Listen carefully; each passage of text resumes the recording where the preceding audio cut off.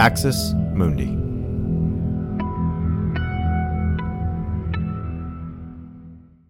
You're listening to an Irreverent podcast. Visit irreverent.fm for more content from our amazing lineup of creators.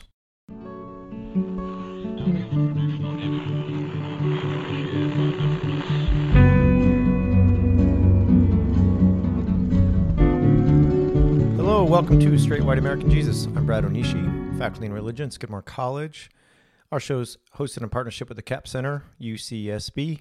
And today I want to talk about something that has kind of been bothering me for a while. It is something that came out of the kind of back and forth I had with Timothy Keller a while back. So some of you know, and some of you will remember that Timothy Keller went on a tweet storm about how sex outside of a heterosexual marriage is dehumanizing and had some other things to say. I commented on that, and he commented back, and blah, blah, blah. Well, one of the things that came out of that was a lot of Timothy Keller fans who were talking to me on Twitter. Talking is a nice word, I would say. Yelling, arguing, whatever. And a lot of them were what you would call Reformed Theo bros, and I'll explain what that means in a minute. But one of the things that they kept going on and on about is worldviews, right? Worldview. And that was the thing that kept being thrown out. And I understood it at the time, but it also occurred to me that it's somewhat niche, and it might be something that some of you have seen or heard and were kind of unsure about. I also think it has wider implications for our public sphere and what we take to be truth and facts and other things. And so I want to talk about that. Why are Reformed Christians, especially Reformed theologians, but also philosophical types, and especially the bros on Twitter who take themselves to be intellectuals and philosophers and theologians, why can they not stop talking about worldviews? And I want to get into that just for a second. So what does it mean to be Reformed? Some of you know all too well. Some of you have been to seminary. Some of you have grown up in the Reformed world.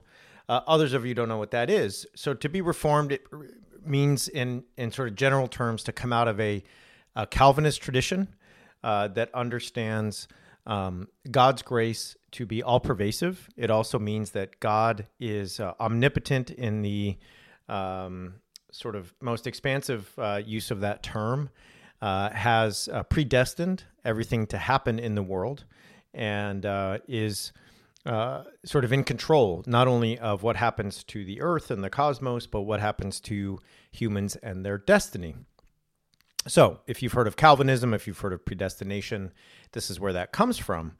Now, one of the things that is also true about Reformed theologians and Reformed thought is that there's a sort of pervasive idea that the entire world is God's, right? That there's no sort of sectioning off the world into a private religious sphere or a religious versus secular or sacred versus profane.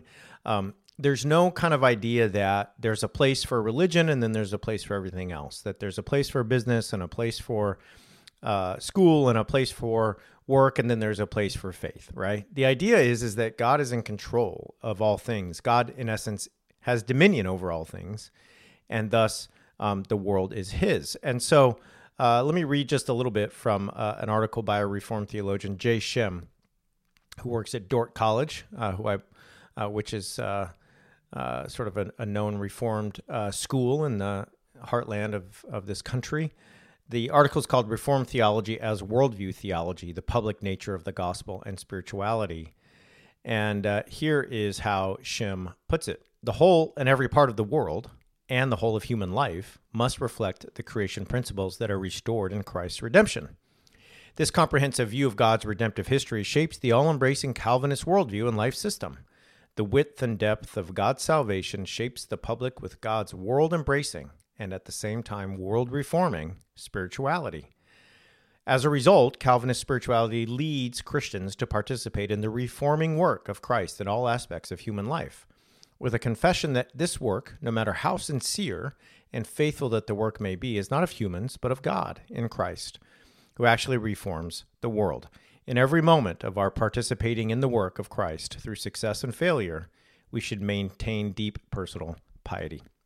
So, Shem in that sort of paragraph and a half says a form of the word reform about 20 times, and so you can see how there's this idea that in Reformed theology, the world, in the most expansive sense, is being reformed, and God is using humans, Christians, to do that work, even though it is, as Shem says, God's work. Thanks for listening to this free preview of our Swag episode.